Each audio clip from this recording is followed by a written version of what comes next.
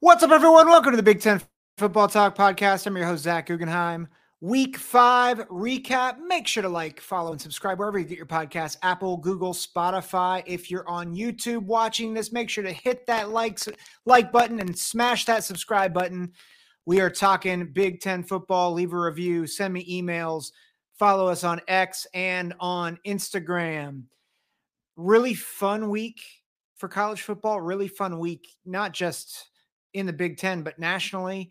I'm going to just go right through my power rankings because I think that's just the best way for me to kind of go through each team and recap what's been going on. So we're going to start at the bottom.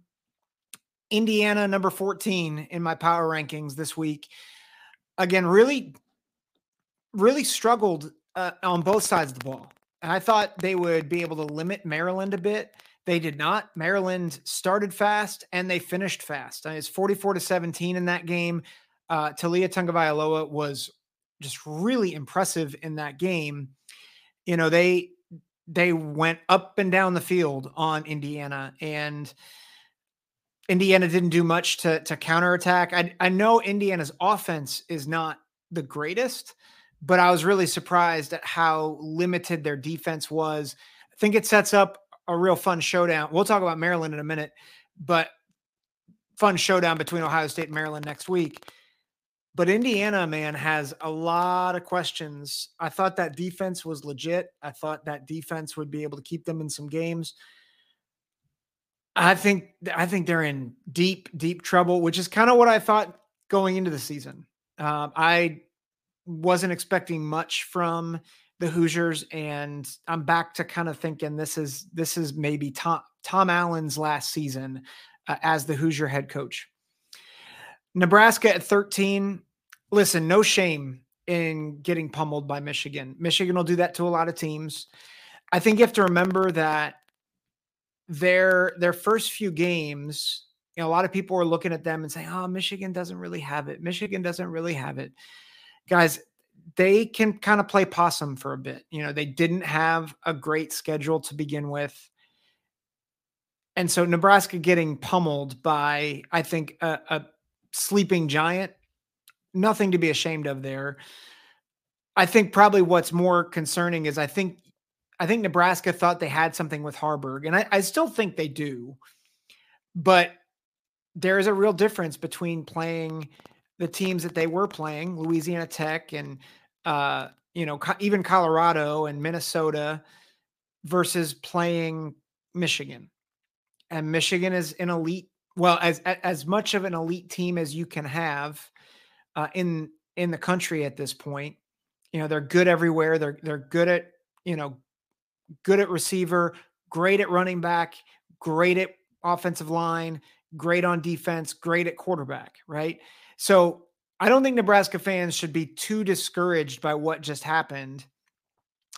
But I think you have to realize, like, this is where the team is.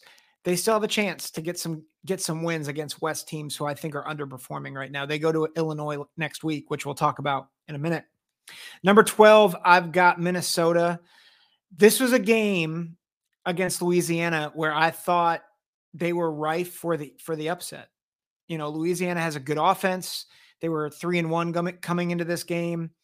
And PJ Fleck has kind of messed around in games like this and lost, going back to 2021 where they lost to Bowling Green. They have lost games against lesser teams. And to the Gophers' credit, to Athan Kaliakmanis's credit, they took Louisiana's best punch. Louisiana was up 17-14 in the first half, and PJ Fleck said no more. And they scored 21. I think it was 21 unanswered in the second half.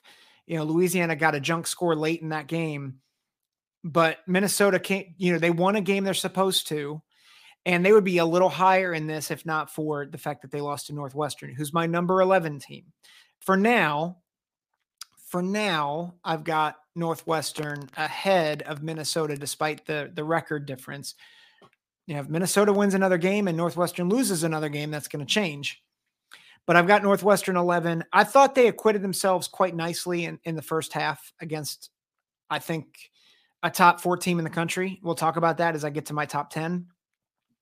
You know, they did a good job of staying in this game up until the middle of the second half. And we'll talk about Penn State's performance, but I thought Northwestern, I feel like they're starting to kind of figure out what they can and can't do. And sometimes when you're a lesser team, that's part of learning how to win games, is figuring out what can you actually be. And so I think David Braun, even though it's, you know, they're 2-3, you know, obviously they'd love to not be 2-3, but I would not be shocked if they pulled a couple more upsets. Obviously they have Howard coming up, but again, if you look at the West, there's a couple more games that I think they can take. So Northwestern at 11 for now. I think one of those games they might be able to take, and I hate to say this, is Illinois. I'm going to save a lot of comments for the picks pod because I just feel like it's a good opportunity to get more fan engagement there. But I will acknowledge Illini Bubba. Appreciate your comment on X. Appreciate the plug. And you know, before the Purdue game, you said that, you know, there's a lot of passion, there's a lot of belief in this team.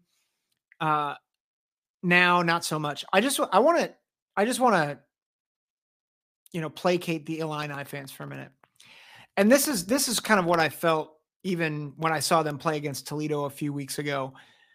I think it's very tempting to look at Illinois and see what just happened against Purdue. And remember, Purdue, they were playing inspired for a couple reasons.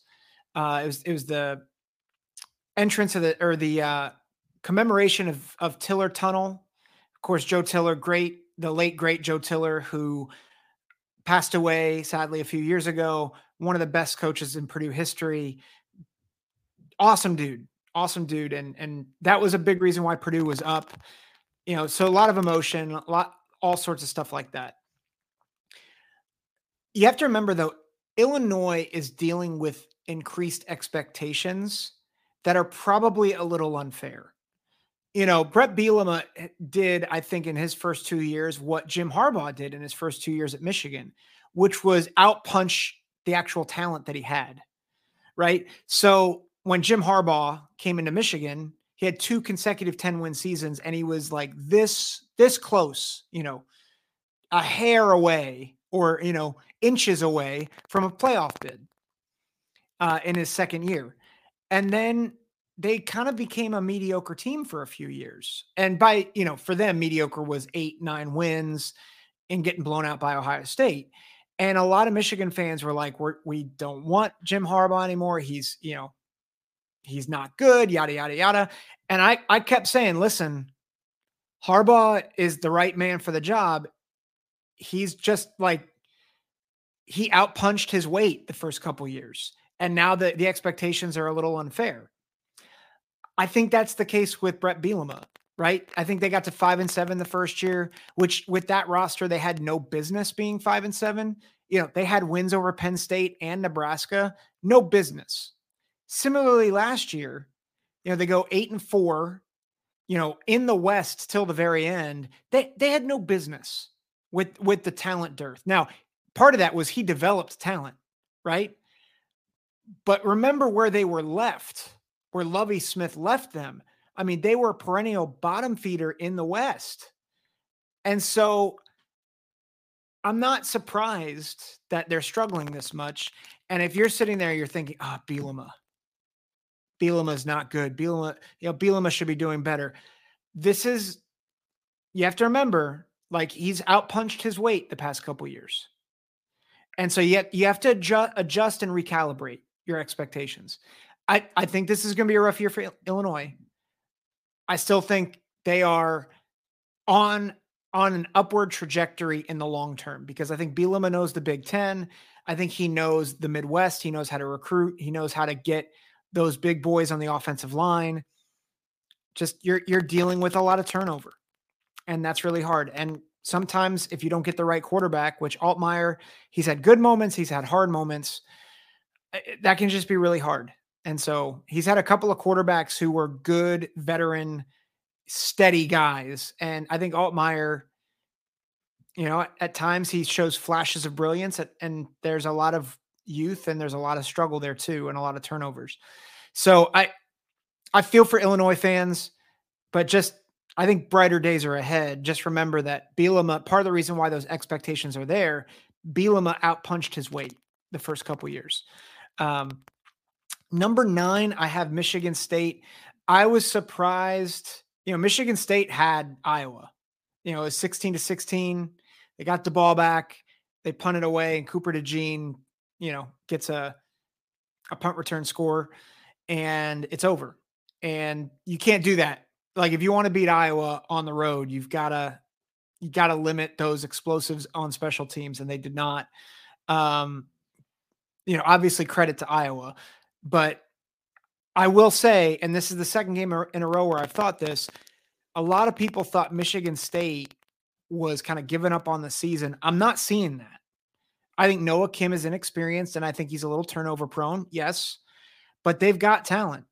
They've got guys who can play. And I think if you are a team that doesn't have a good passing attack, you could be rife for a hard day against Michigan State, because Michigan State's pass defense is not great. But, they were battling with Iowa and probably should have beat Iowa. We'll talk about that when we get to the Hawkeyes. Number 8, I have Purdue. Purdue 2-3, but they have 2 wins over Power 5 teams, Virginia Tech and Illinois. And it's hard because Purdue had a really hard non-conference schedule. And then they get Wisconsin to open Big Ten play. And so they're at 2-3, and you think, oh, they're not very good. And they might still not be great, right? But again, I've been saying, if you've got Hudson Card, there are days where he can win you games. And I think the whole Purdue squad played inspired football. But I like the fact that they've got a quarterback that can make some things happen. And that bodes well for them as the West continues to unfold and the schedule continues to unfold. Number 7, I have Iowa. Can we talk for a minute? And I don't like advocating for people to get fired, but when your own stadium is chanting "Fire Brian," it might be a signal that maybe you should do that. Now, before people are saying, well, he has to average 25 points, he got 26. No. He did not get 26. Special teams and defense had a lot to do with that. It's absurd. And before you say, well, the receivers dropped a bunch of balls, who's coaching the receivers? Who's making sure that the receivers are able to do these things? Ultimately, it's Brian Ferentz, and ultimately it's Kirk Ferentz. This is absurd. This offense, it's not good. Prayers up for Cade McNamara. I would be really shocked if he comes back this season. I haven't seen any word on whether it's season ending, his injury or not, but I thought Deacon Hill looked decent, at least decent as you can for a backup. But I think that's going to make things even harder for the Hawkeye offense. And I think they have a hard road. I expected like a 9-10 win season out of Iowa. I think getting to 7 or 8 wins might be really hard for this Hawkeye squad. Now, granted, they're 4-1 right now, but they're going to have to really depend on special teams and defense, which they've always done.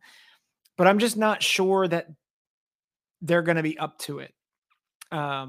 Michigan State, like I said, Michigan State's okay, but I think there are other teams, especially if they can have quarterbacks that can really air it out, that I think will make Iowa pay, particularly if they don't turn the ball over. Noah Kim turned the ball over several times last night.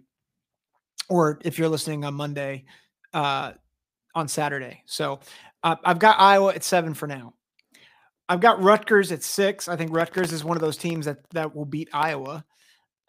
Rutgers did what they're supposed to do against Wagner. They worked on the passing game. It's steady, what they're supposed to do. 52-3. Man, I would be shocked at this point if Rutgers does not get to at least 6 wins. I would be shocked. And I think 7 or 8 actually might be on the table. That would take a win against Iowa. It would take a win against Maryland, or even surprising one of the big 3. But this Rutgers squad they're formidable. And again, if they were in the West, I don't know if I'd have them beating Wisconsin. They get Wisconsin. I don't know if they'll beat Wisconsin, but I don't know. It's certainly not a gimme for Wisconsin this year against Rutgers. And if you're a Rutgers fan, and you guys should be jumping for joy with how competitive this team is right now. They're great. They're really good. I have Wisconsin at 5 because of the bye week. And part of the reason why I dropped them to 5 is because Maryland looked really good against Indiana. I have Maryland at 4. I think it sets up a really good matchup.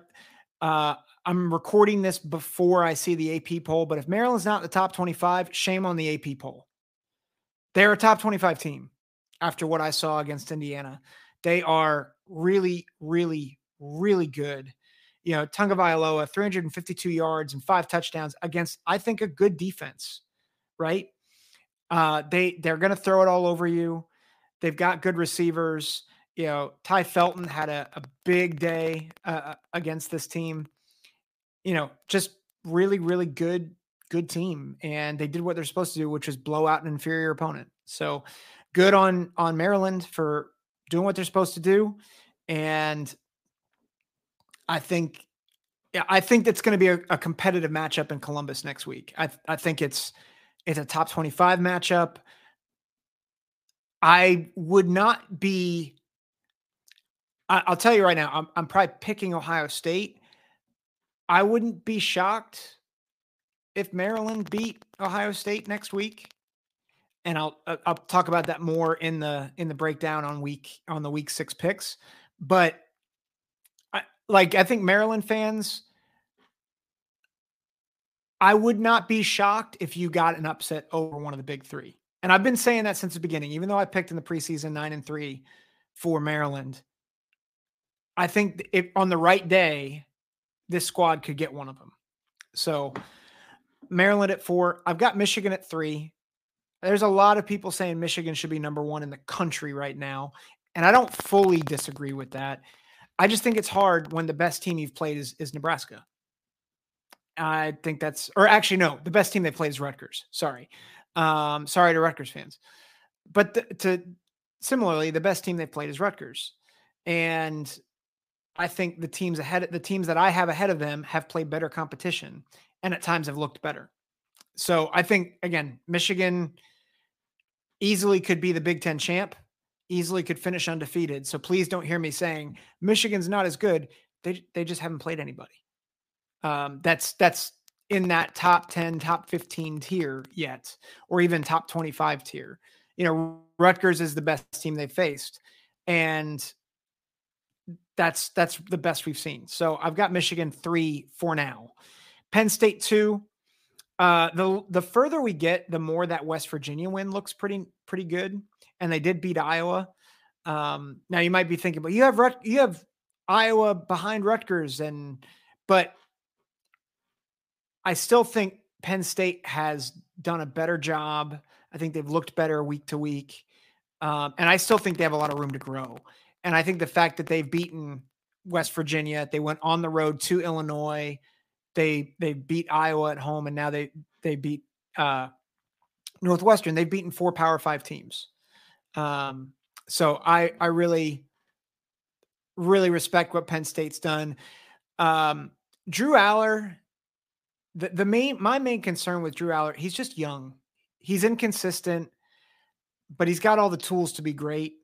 But I think, you look at the quarterbacks in this league, Tagovailoa, McCarthy, Aller, McCord, Tanner Mordecai, Gavin Wimsatt, Hudson Card. There's some good players in this league that I'm continually getting excited for. So, and then number one, who they were on a bye, is Ohio State.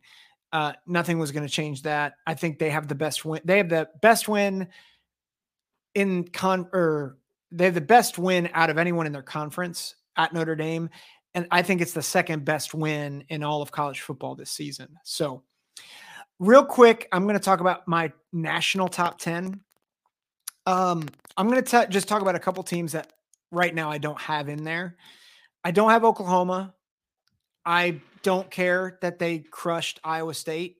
Iowa State stinks. I don't care. I don't care that they scored 100 on, lesser teams. Like, I want to see them play Texas next week.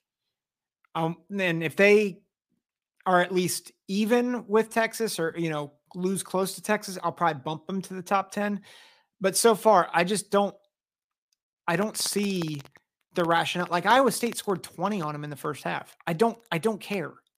Like, that Iowa State, if Oklahoma's defense is any good, they should be holding Iowa State to like 6. I don't care. And the same goes with USC. USC is not a top 10 team right now. Like, their defense stinks. And if you're a Trojan fan and you're listening to this and you're like, you don't know anything, guys, Colorado can't run the ball and they ran for 200. USC is not a top 10 team. I don't care how good Caleb Williams is. I don't care how good their offense is right now. Like, they're going to have serious issues down the road. And, obviously they have time to change that. But I've watched Alex Grinch defenses since he was at Ohio State, and he's never had a good defense. So I've got to see it to believe it. But this defense is trash right now. So they're not top 10. The Pac-12 team I do have in my top 10 is Washington State. And I've Washington later, but Washington State at 10. I don't have Oregon. I think they've been inconsistent. And I thought the matchup between them and I thought it was a matchup driven win over Colorado for Oregon. I think Oregon is also, like, I would have them probably at 11th. But I've got Washington State at 10. I think they've looked really, really good. I think they've been consistent. They have a win over Wisconsin, which I think Wisconsin is a good team. They have a win over Oregon State, who just showed against Utah that they are a really good team. So I really like Washington State. I think they are maybe should be the favorite in the Pac-12. I know that I think Washington has something to say about that, but I think Washington State's much better than people give them credit for. Georgia at 9. I'm done giving Georgia the benefit of the doubt. Auburn is not good. Auburn does not have a great quarterback. No offense to Peyton Thorne, but Auburn is not a good football team. And I mean, they were tied late in that game. It's the second time they have been taken down, not through the wire, but have really struggled against subpar competition. And they haven't looked impressive against group of 5 competition. So I'll give them the benefit of the doubt of keeping them in the top 10, but I have them at 9 right now. And they have a lot of work to do to prove that they should be in the top 4. 8, I have Notre Dame.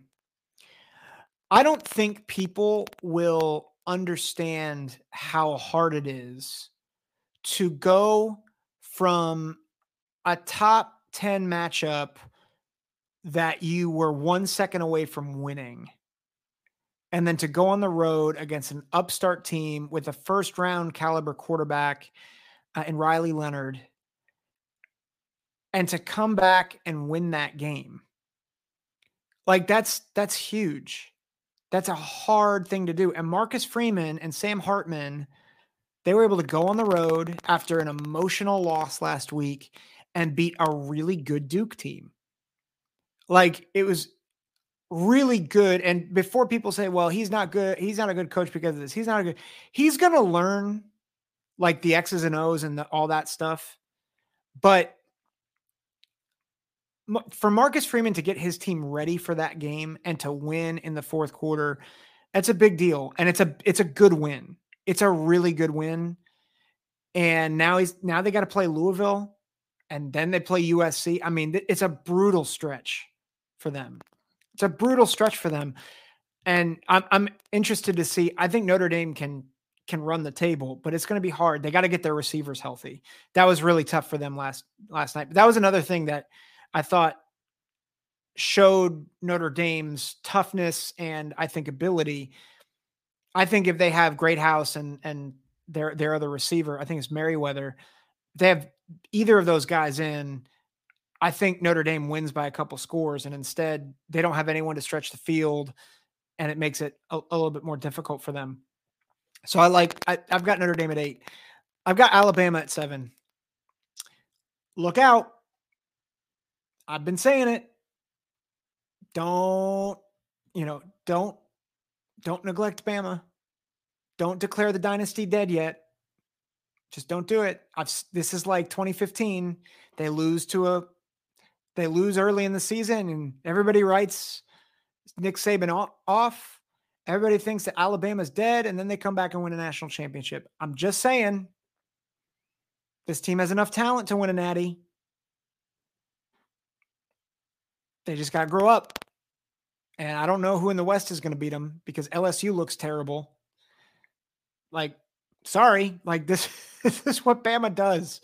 So I hate to tell you that, but just do not be surprised if Bama wins the SEC and wins the natty. That's not my prediction yet. I'm just throwing it out there. Number 6, I've got Washington.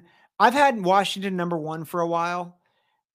They played an okay Arizona team, and I know they were on the road, but only won by 7. It's probably their best win. And if that's going to be your best win and that's who you beat by 7, I feel like I had to ding Washington considering some of the resumes and dominance with everybody else. So I've got Washington at 6. Florida State at 5. The LSU win doesn't look nearly as good. I think Clemson might end up actually being the better win. Clemson looked pretty good against Syracuse on Saturday, sorry. But Florida State has the right quarterback and they've got offensive playmakers. I think they're too inconsistent, and I think there's too many holes there for it to hold up. So I've got them at 5. Michigan at 4. And a lot of that is just Rutgers is the best team they've played, but their margin of victory is impressive. They have not been challenged so far. 3, I've got Penn State. And again, Penn State has looked really good. Their margin of victory has been great. Ohio State at 2, the second best win in college football right now. And I think number 1, Texas. And again, they have 2 really good wins. Kansas, although Kansas didn't have Jalen Daniels, but that was a good Kansas team. And then the win at Alabama, it's going to look better and better as the season goes along. So we'll talk picks and your comments on the Thursday pod. I apologize for not getting the picks pod out on Thursday this past week. Life is crazy, and this is my side gig, my hobby. So sometimes it comes out Thursday, sometimes it comes out on Friday. I'm going to try to get it out on Thursday this week. But so picks will come out on Thursday, and then of course the recap show Monday. Really appreciate you guys. I've gotten a lot of positive feedback this past week. And again, I'm just so grateful that you guys want to listen and hear from me about college football. It's a dream. It's really fun.